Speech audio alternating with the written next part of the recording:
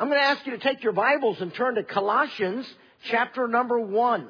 Colossians chapter number 1. I want to read some verses from this chapter that will be a backdrop of the morning message. We're going to read verses 1 to 8, and then we're going to skip over to chapter 4. Colossians 1 and verse number 1. Paul, an apostle of Jesus Christ, by the will of God, and Timotheus, our brother, to the saints and faithful brethren in Christ, which are at Colossae. Grace be unto you and peace from God our Father and the Lord Jesus Christ. I want you to notice this amazing group of people in the city of Colossae. Notice how he describes their faith.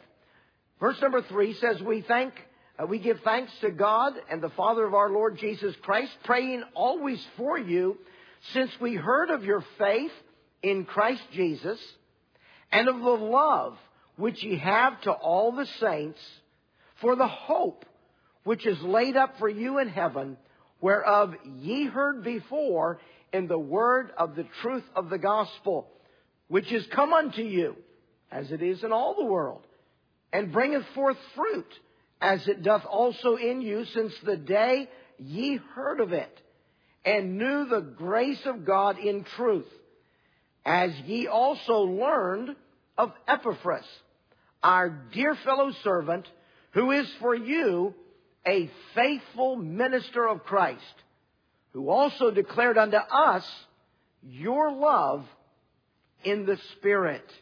Then turn over a couple of pages to chapter 4, and notice their pastor, Epaphras, and his prayers for the church members where he served. Verse number 12, chapter 4, verse 12.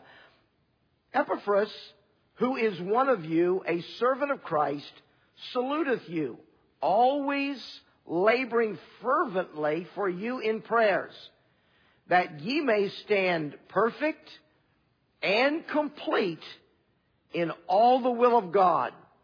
For I bear him record that he hath a great zeal for you, and them that are in Laodicea, and them in Hierapolis. Colossians chapter number 1 in your chapter 4. Colossians chapter 4 in your Bibles this morning. Last week we were giving some consideration to the subject of elders in our lives. We love seniors. And, one of the things that marks the value of seniors is their life experience that enables them to think through and make decisions based on a level of wisdom and experience that's valuable. Decision making is an important part of all of our lives. We all make decisions every day. And sometimes we make decisions that are really good. Sometimes we make decisions that aren't so good. And the difference between making a good decision and making a bad decision is oftentimes the level of discernment that we possess in our lives. And discernment doesn't come easily, and it doesn't come quickly.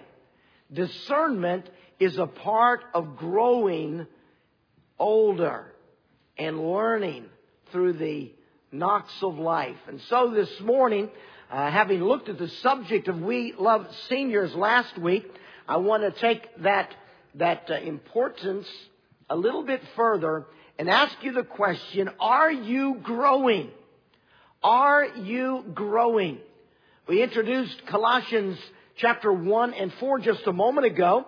A man by the name of Epaphras, or Epaphras, depending on whether you pronounce it right or wrong. I think I learned it wrong all my life, and I still can't get it out of my memory bank.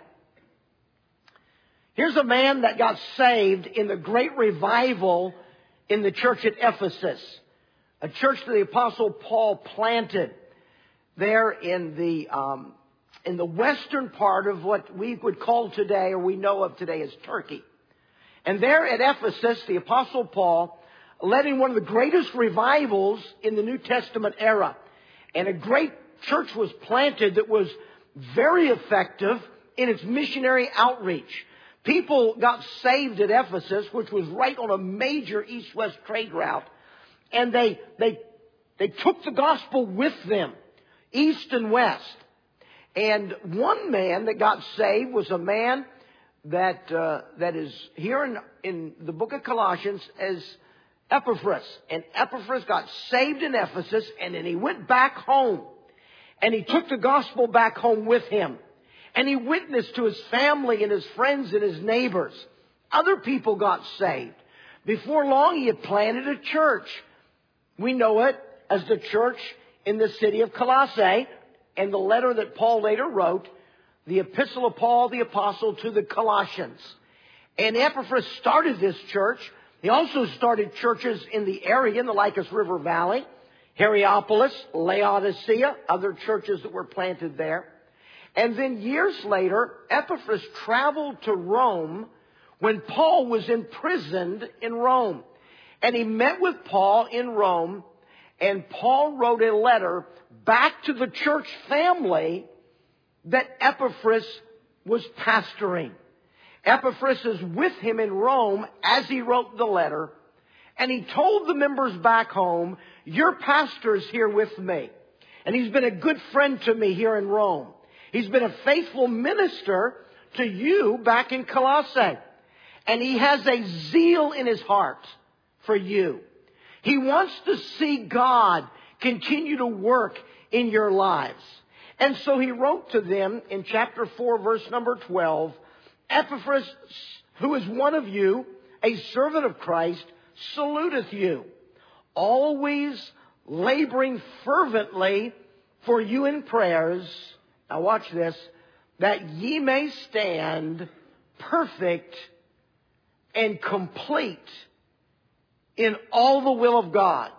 For I bear him record that he has a great zeal for you.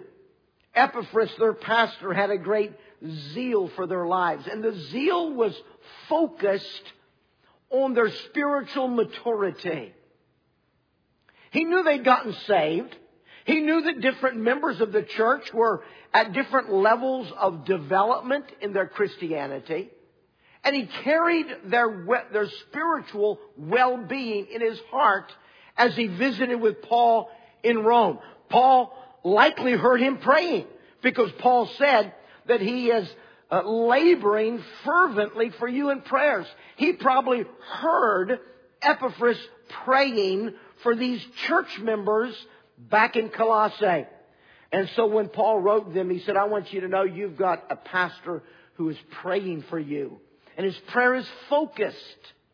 He is praying for you specifically that you may stand perfect and complete in all the will of God. What is this prayer that Paul was praying for these believers? What was the thing that captured his heart for these people? What was he laboring fervently in prayer about? He was praying for their spiritual growth. He was praying for their spiritual maturity, that they would stand perfect and complete in all the will of God. Those two words are very, very similar in meaning. You see on your little worksheet this morning, the word perfect means to be full grown, to be mature, to be complete. Basically, that they would grow up in their Christianity. That they would be fully grown and mature. The word complete means to make full, complete, to supply fully. They're almost synonyms, two words that mean almost the same thing. He's praying that they would stand perfect and complete, that they would stand mature and full in their Christian lives in all the will of God. Now, what is he praying about? He's praying about spiritual maturity, and spiritual maturity is such an important subject in all of our lives. If you're here today and you've been saved, if you can go back to a time in your life where you remember coming to the point that you knew you were lost and you needed to be born again, you needed to be saved, then you remember that you prayed and asked Jesus Christ to come into your life and save you. And that was the start of something new. That was the beginning of something exciting. That was the beginning of a new life. And you were born again. Old things were passed away. All things became new. And you became a new creation in Christ Jesus. And that was not the end. That was the beginning. Spiritual maturity is all about what happened after you got saved. Now let me tell you what spiritual maturity is not. The bottom page number 1, spiritual maturity is not automatic.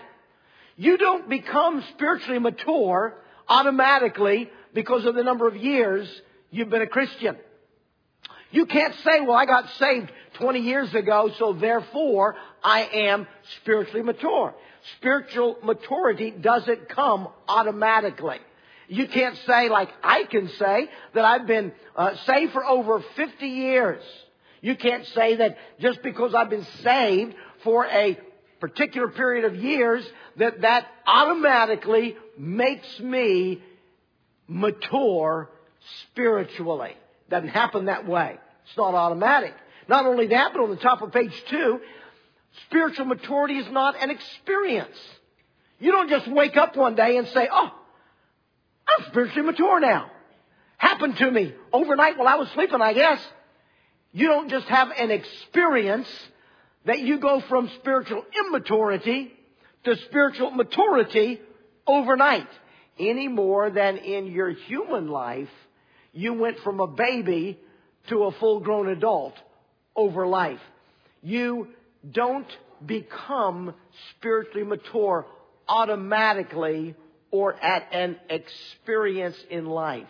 Now, how do I know that those phrases are true? What I just said, what would give me indication that there is truth in that? Turn with me over to Hebrews and chapter number 5. Hebrews chapter number 5 has an amazing passage that teaches us some really important stuff about spiritual maturity. And so in Hebrews chapter number 5, and I'm going to begin reading in verse number 12. Hebrews 5 and verse number 12, the last 3 verses of the chapter, the Bible says, For the time ye ought to be teachers, ye have need that one teach you again, which be the first principles of the oracles of God, and are become such as have need of milk, and not of strong meat. For everyone that useth milk is unskillful in the word of righteousness, for he is a babe.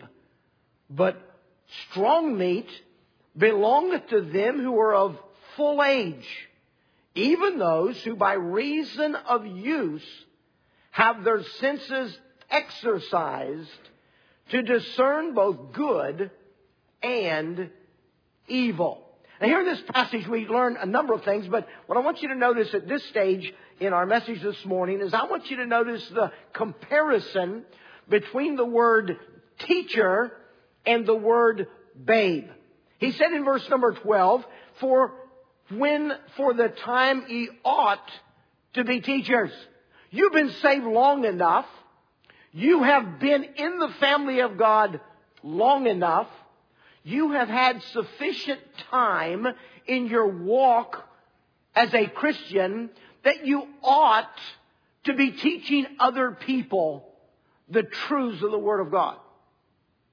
You've been saved long enough that you ought to be teaching somebody the truths that you learned when you got saved and began to walk with Jesus Christ. You ought to be able to sit down and talk to somebody about how to get saved, about why a person who is saved ought to get baptized, about the importance of prayer and Bible reading in your life.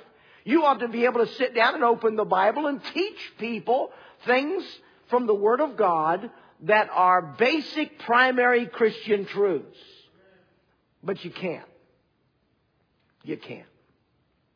Because you are still a baby in your Christian experience.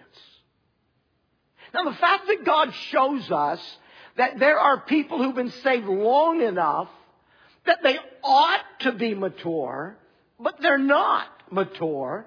As a matter of fact, they're still little babies. That shows us that spiritual maturity is not automatic. you don't just automatically grow spiritually. You don't automatically become spiritually mature. It's not something you just wake up in an experience and you are now spiritually mature. It doesn't happen that way. It'd be nice if it did happen that way, but it doesn't happen that way. Spiritual maturity is not automatic. And it's not an experience that you experience in life. Well, what is spiritual maturity? Well, let me give you 4 truths about spiritual maturity that are important to every one of us, no matter where we are in our growth as a Christian. Number 1, the first little block there on page number 2, spiritual maturity is a process. It is a process. You know, the book of 1st and 2nd Peter has given us a number of little pieces of information about spiritual maturity. The Apostle Peter was used by God to write letters to Christians that were scattered all over the known world at that time. And in the second letter that he wrote, he ended the letter in the very last verse of the last chapter with an encouragement to these believers that are scattered all over the world. He wrote to them in 2 Peter chapter 3 verse 18, but grow in grace and in the knowledge of our Lord and Savior Jesus Christ. To Him be glory both now and forever. Amen. He wrote this letter to believers that were scattered, and they were scattered because of persecution. We know that from reading the book of Acts, how the Christians were scattered out of Jerusalem. They went everywhere. And now these scattered Christians that are going all over the place, Peter is writing this general letter to all of these scattered Christians. And he says to them, I want you to grow in grace. Spiritual maturity is a process. Growth is a process, isn't it? We measure the process of growth. Sometimes you can go into the home of a family that have children, and you might be able to find a wall, or you might be able to find something taped to a wall. My wife was in a home just a couple of weeks ago, one of the attenders here at CBC, and we were in their home, and they had children in the home, and they showed me a wall where they were chronicling the growth of their children. And they had lines on the wall and names and dates when they were this tall, when they were this tall, when they were this tall, when they were this tall.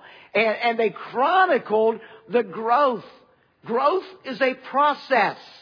And sometimes we chronicle growth. We chronicle it physically in stature.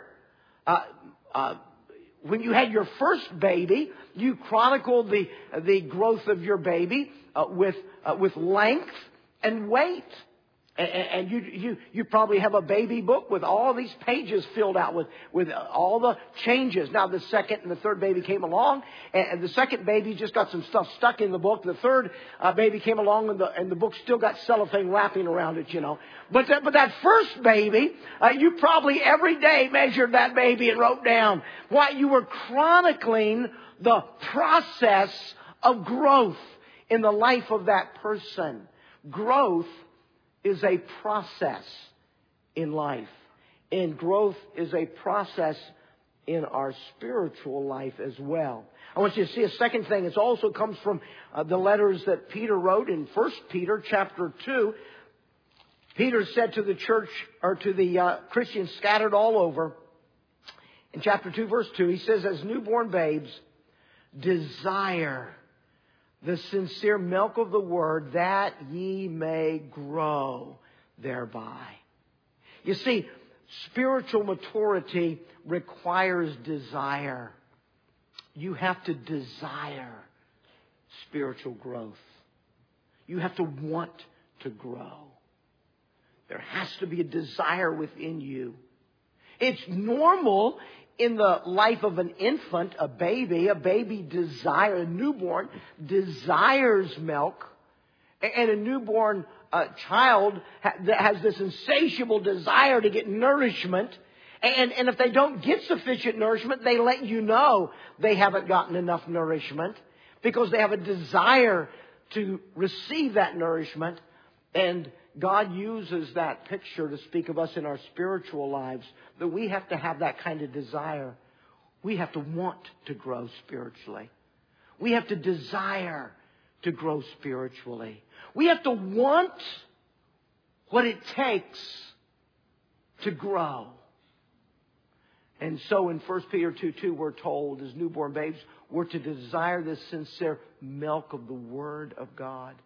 Because as physical milk is key to a baby's growth, so the Word of God is key to the spiritual growth of a Christian. And that Word can't just be in a book sitting on a shelf collecting dust. It can't be just picked up a couple times a week to carry to church. There has to be a desire to want that Word of God in order to be able to grow. No desire, no Word. No Word, no growth. I had a cousin. His name was Bernard. And I can remember him when I was a child. He was older than I was. But I can remember when I was a child, he was in his teens. But Bernard never talked. He was just, his mom and dad carried him. And his legs and his arms were not functioning. And he ate baby food. And he'd had a terrible accident when he was a little infant that stopped his growth. And I can remember when he was a teenager, he was bigger than a little baby, but he was still a baby. He never grew. And that's not normal. That's not something that is desirable by any family who has little children. For someone to have lived 15 years, but to still be like a 1-year-old. That's sad. Likewise in the Christian world, when we've been saved 15 years, but we're still a baby. When the Bible addressed those believers in Hebrews chapter 5, it wasn't a compliment when he said you're still a baby. You ought to be teaching a class, and you're still a baby. That was not a compliment. That was a very undesirable trait in their lives. They didn't desire to grow, and so they never grew. And so even though they've been saved long enough to have grown, they were still babies because they didn't have the desire to grow. Spiritual maturity requires desire. Let's notice the third thing. Spiritual maturity also takes discipline. It takes discipline. Turn just a few pages back to 1 Timothy. 1 Timothy has there are just these amazing little tidbits about spiritual maturity scattered through the Word of God. And in 1 Timothy chapter 4, we run into another one of these little tidbits about spiritual growth. And we see another truth about spiritual maturity. Spiritual maturity is a process. It takes a long time. Spiritual maturity requires desire. You have to want it. You have to have an insatiable desire to want to grow.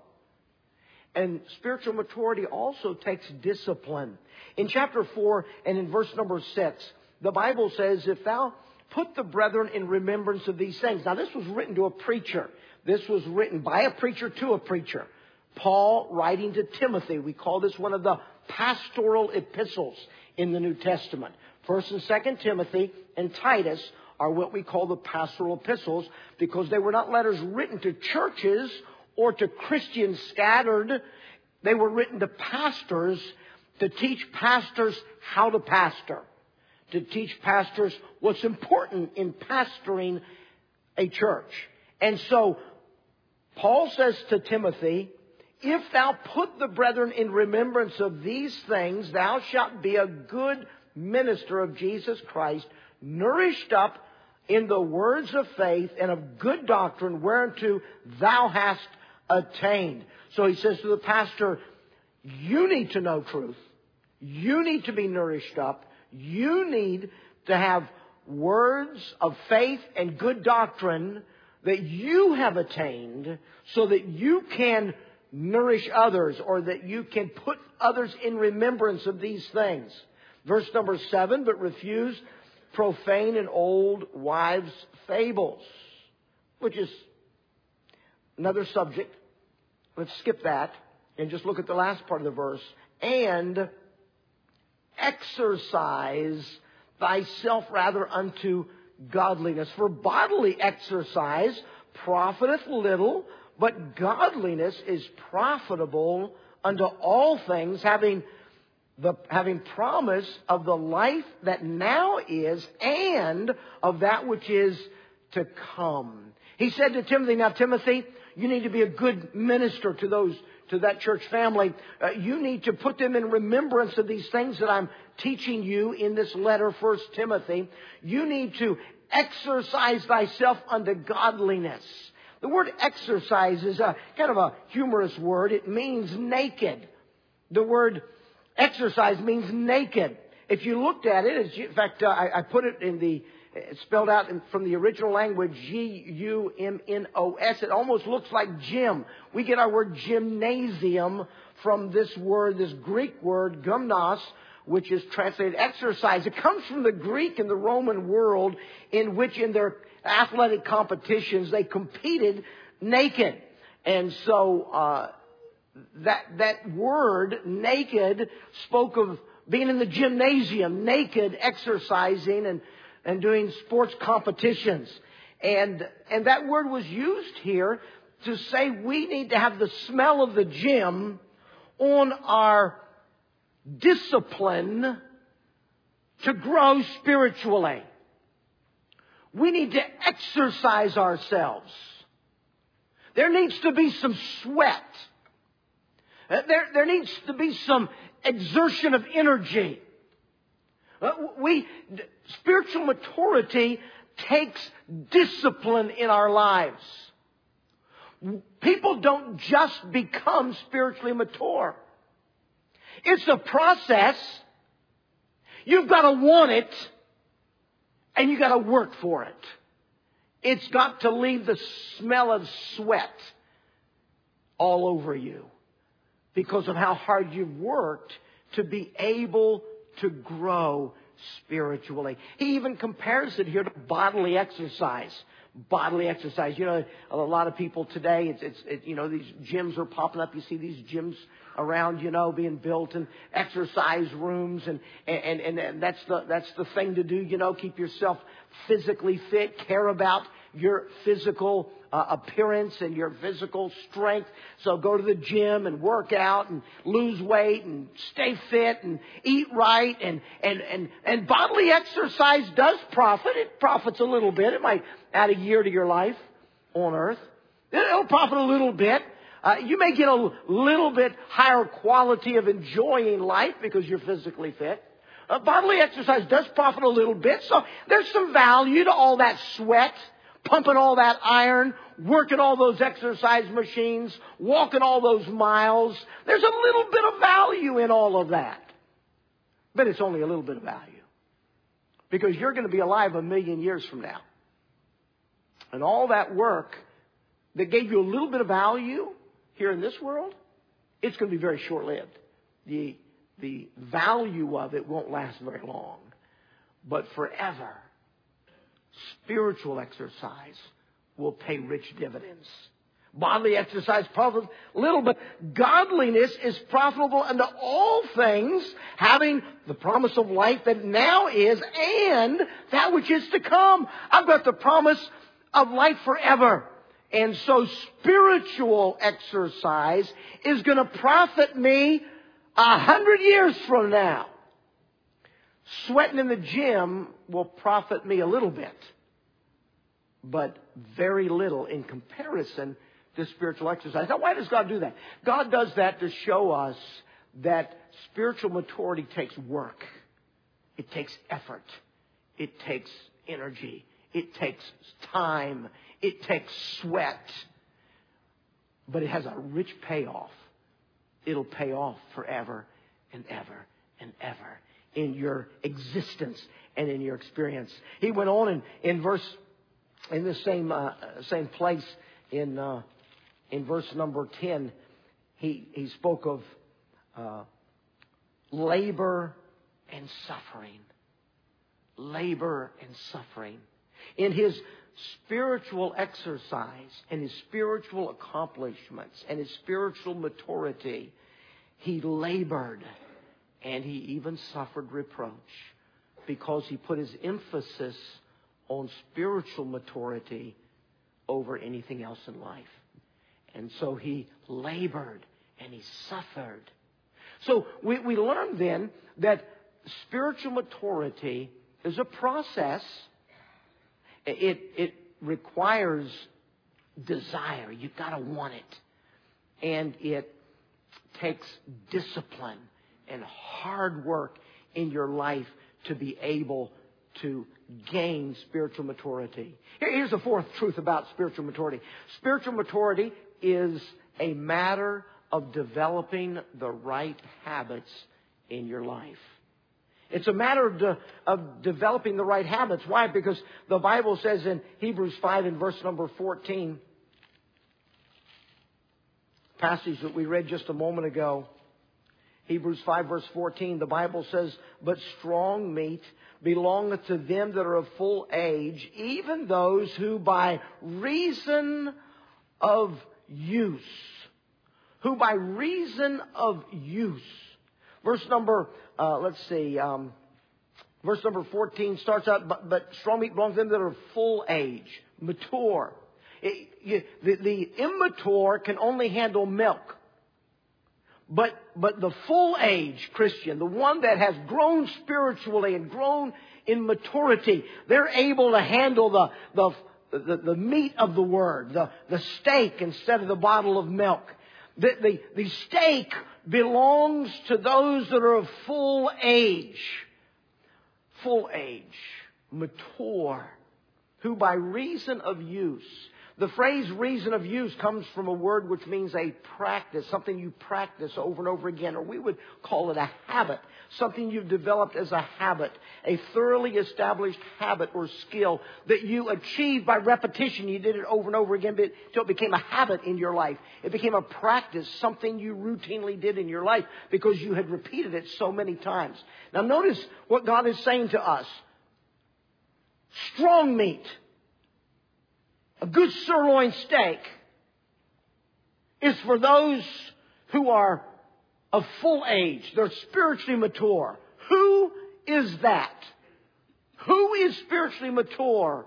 Who can handle the steak of the Word of God? Well, it's those who by reason of use, they have developed habits in their life. They have developed practices in their life by repetitious activity until it became a habit in their life. And those habits in their life enabled them to have their senses exercised to be able to discern that which is good and evil. This is what I introduced a few moments ago.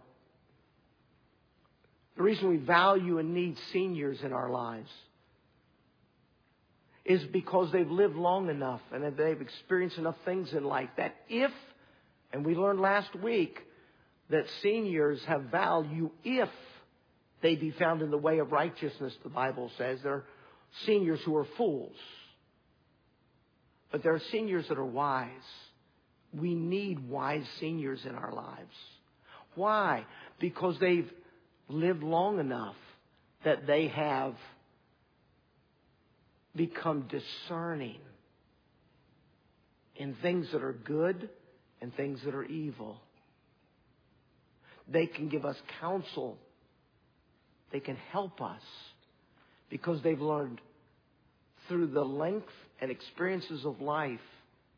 They've learned by the exercise of habits that they have habitually done throughout their life. They have become exercised to discern good and evil. The path to spiritual maturity involves habits that we that we establish in our lives. You see on your little worksheet in the box on the right-hand side of page 3, Colossians 3, 9 and 10, the Bible says, lie not one to another, seeing that you put off the old man with his deeds, with the things that the old man and the things that the old man does, the habits of the unsaved life, the habits of the old man. We put off the old man and the deeds or the doings or the habits or the practices of the old man. And we've been renewed. We put on a new man, which is renewed in knowledge after the image of Him that created him. And so in our Christian experience, we have put off the old habits. We've established new habits.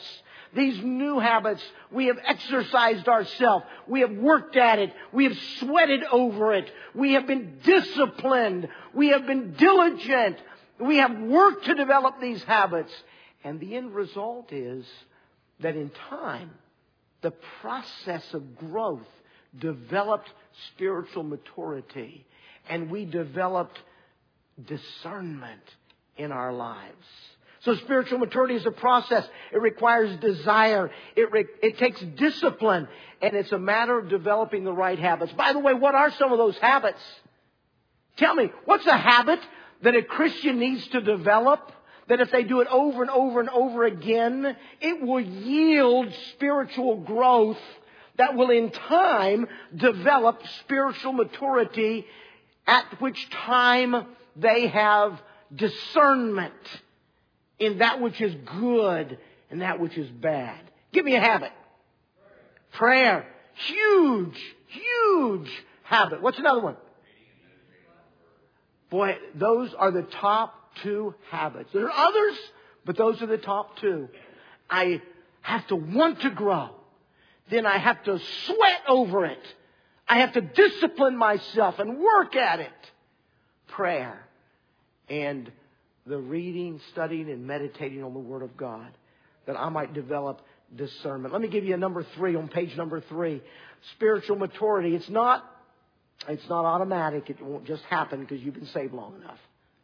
It's not an experience you'll just wake up mature. No, it's a process that takes a long time to develop. And you got to want it really bad. And you got to work at it.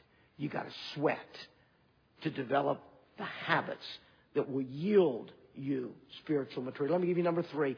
Spiritual maturity results in growing up. Grow up. Has anyone ever given you that advice? Grow up. You said something stupid. You didn't have any discernment. You didn't think clearly.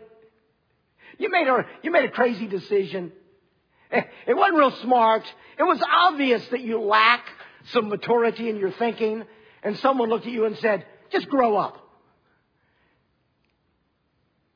Spiritual maturity results in growing up. But you know what growing up is to a Christian? Growing up is what we heard the Simpsons sing about a moment ago. Growing up is developing a likeness to the person of Jesus Christ in our lives. Ephesians 4, amazing passage on this whole subject of maturity.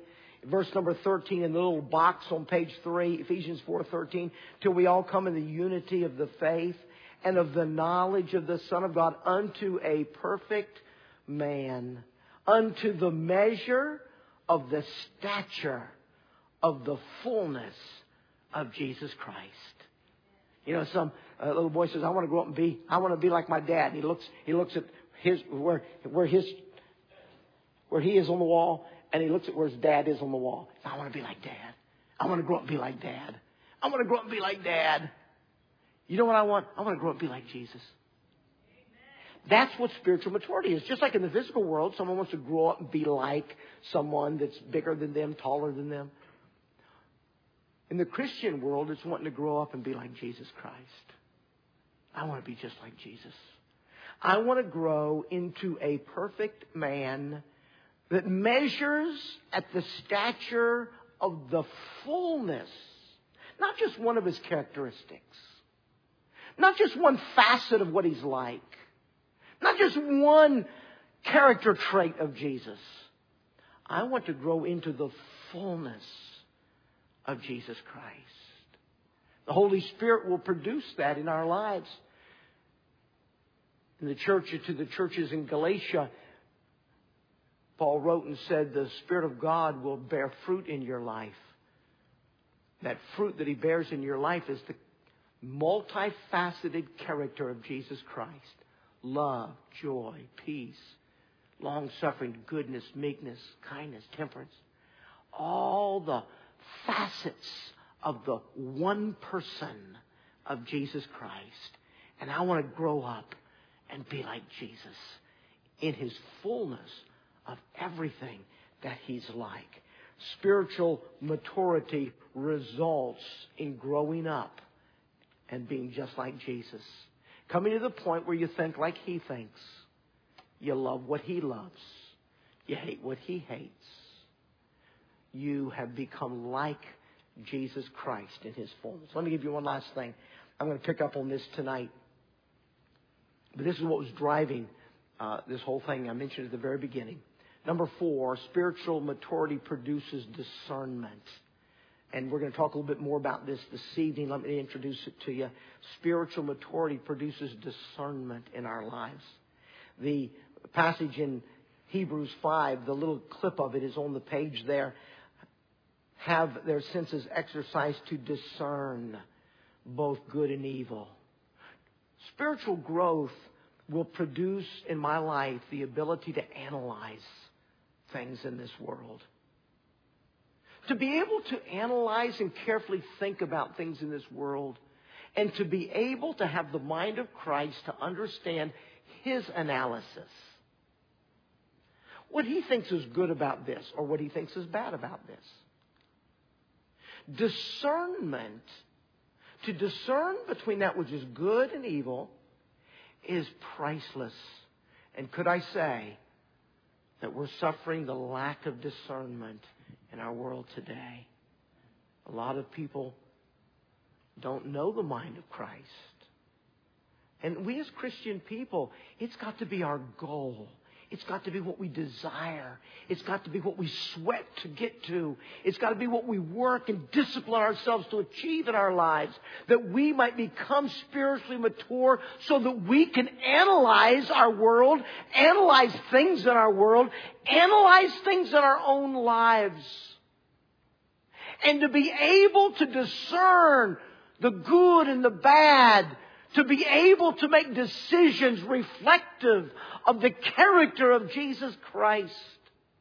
How precious it is to have a wise senior or wise seniors in your life who are spiritually mature, so that in times in our lives where we're still growing, we're still developing the habits and practicing the habits and pumping the iron and working out spiritually, we're still working to achieve maturity, to gain discernment.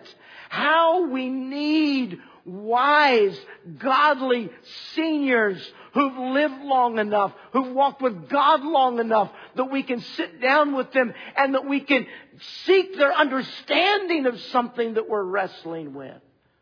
We need seniors. We love seniors because they're at a place in life where if they live their Christian life well, they have discernment. And we need wise, discerning seniors speaking into our ears, helping us to have perspective that we don't have yet because we're still too young in the faith or in our development of our faith in Christ, that we don't have that discernment that they may have. Discernment, Solomon had that.